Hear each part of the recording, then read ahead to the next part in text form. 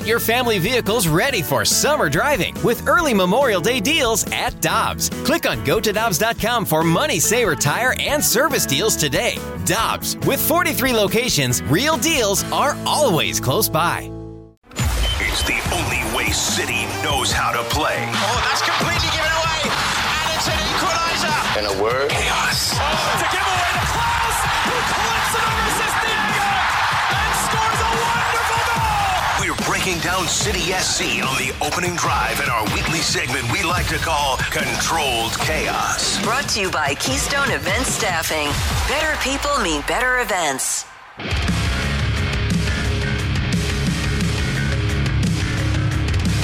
There's the inside run. Vassila back in front, out in top. Big save. Klaus finds the equalizer. Second straight game, the Brazilian provides goal-scoring heroics, and St. Louis City are level. Welcome back to the opening drive. I'm Kerry Davis, joined by Brooke Grimsley, and we go to the celebrity line and visit with our friend, St. Louis City soccer head coach Bradley Carnell. How you doing this morning? Kerry, doing very well. Thanks for having me again. Thank you for joining us. Coach, you all had a 1-1 draw versus Houston Dynamo this past weekend. What did you see? You came back in that game, were able to score a goal late. What did you learn about your team, or what have you been learning about your team?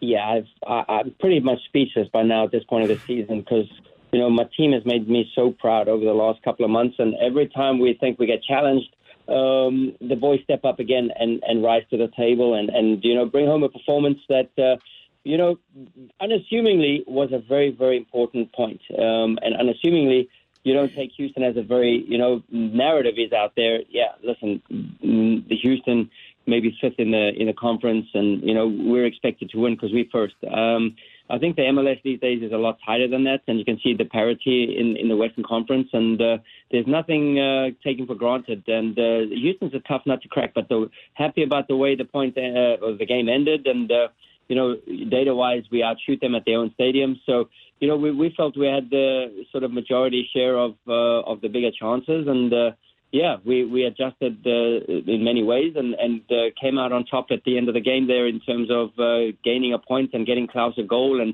you know, just a load of cohesion and chemistry on the field at that point in time. So very happy with the way the game ended. You talk about Houston being a team that is trying to get into that top four. They are a team fighting, and to get that point and to get that tie was huge for you all. What were they doing that was maybe presenting some problems for you all early?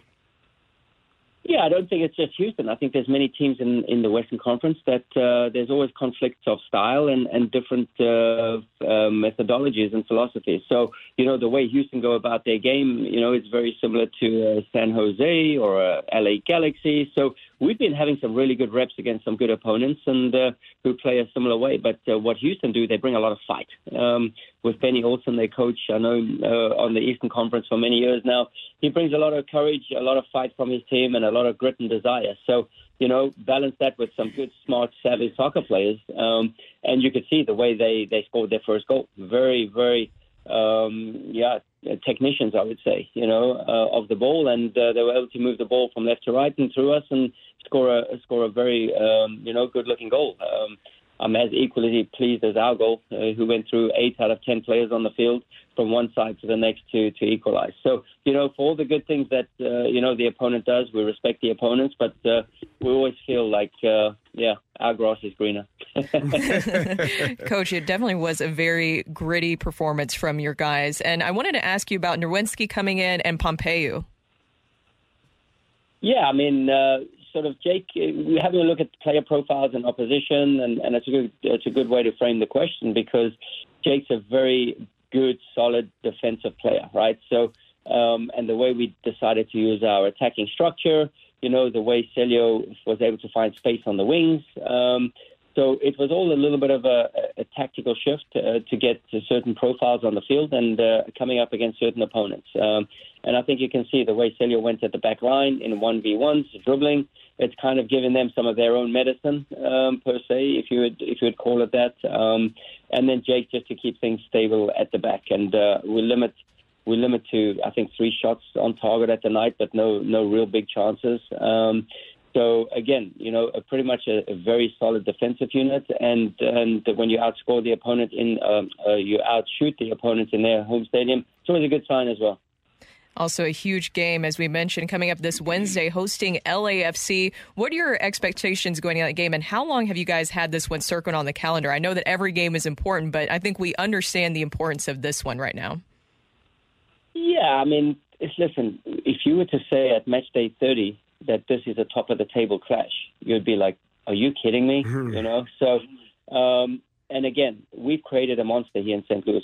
We've created the beast, and now we just have to temper and control expectations, right? So we're going to enjoy this game. We're going to give it our all. We're going to be on the front foot. We want to, pose LAFC some problems. And, they're a fun team. I played against their coach many years in Germany in the Bundesliga, so I know Steve really well.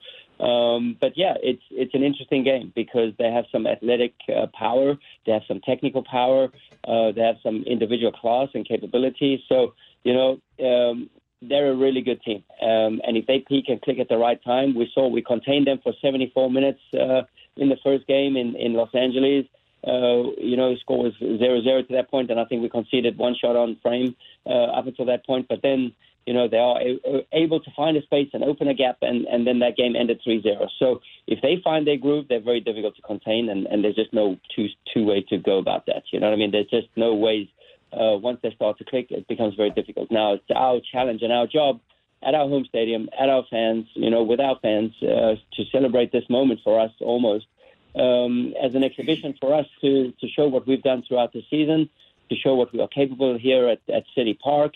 And again, just to be prepared for this final stretch. We've had a grueling away schedule. We had 2 home games in amongst 4 away games, which was challenging, demanding, big travels, So we feel the travel now, besides Vancouver, we have Vancouver and Minnesota, the next 2 away games.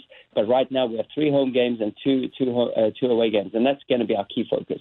We're visiting with St. Louis City head coach Bradley Carnell. Coach, you talked about beasts, and you got one back. He scored in back-to-back games, João Klaus. How well do you sleep knowing that he's back in the lineup? I sleep very well knowing our strikers, the 3 of them, have contributed to 24 goals. Yeah. So Klaus is a menace. Yes, we said it from match day 1 through 5. Klaus is a menace. But what he's like a shrewd operator. He knows when he should press. He knows when he should keep compact. He knows when to execute, taking away tactical game plans, whether we want to channel the play one way, channel the play the other way.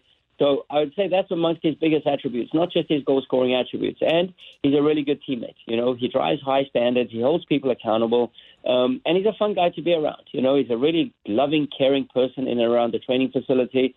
And these are things you don't see. You see the guy on the field who imposes other defenses and other center backs, but I mean, there's just a guy with a soft heart behind all that armor. But like I said, we have 24 goals from 3 different strikers, and they're all trending in the right direction going to the home playoff stretch. Yeah.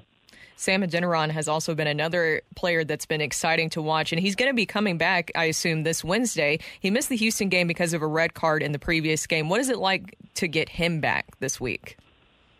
Yeah, I think, Brooke, just basically saying what I said, before. We have really good solutions and options up top of the field. No doubt Sam has come on in leaps and bounds and has really grown in this.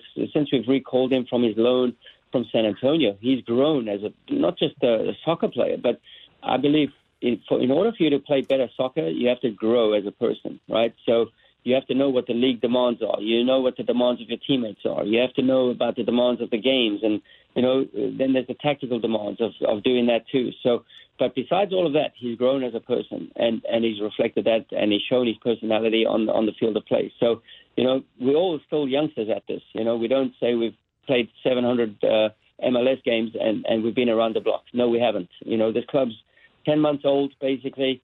We've grown as individuals, coaches, we've grown as a team. So there's been so many positives here, and Sam is just one of them. St. Louis City takes on LAFC Wednesday, September 20th at 7:30 at City Park. Show up, be loud. Coach, we'll be tuned in. We'll be watching. Best of luck to you this Wednesday. Kerry, thanks a lot. Brooke, thank you so much. That was St. Louis City head coach Bradley Carnell joining us, and it's a big game. It is. They're fighting. They're trying to hold on to that lead. LAFC is going to come in here trying to close some ground on them. And as you said, Rock, this win could be a big win in ways of leading them and making sure they finish this division in first place. Mm-hmm. Yeah, I'm less worried about LAFC maybe catching them. I know a lot of people are like, they got to win this game because the 3 points matter for standings. For me, this is kind of goes back to my Mizzou take. I don't care about really what the final score is in this one. Weird things can happen. This is all about, can you run with potentially the team that's stopping you from playing in the MLS Cup?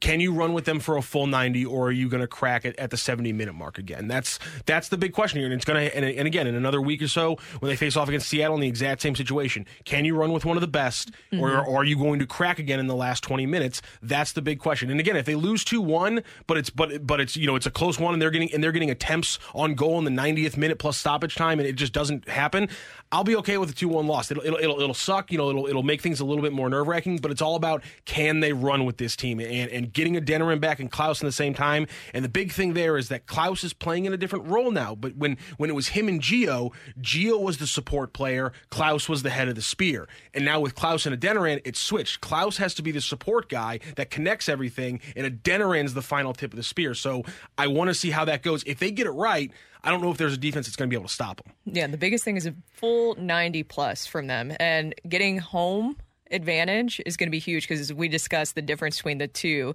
when they're on the road versus home, I think, is very clear. And that's a testament to the environment that the fans have built here.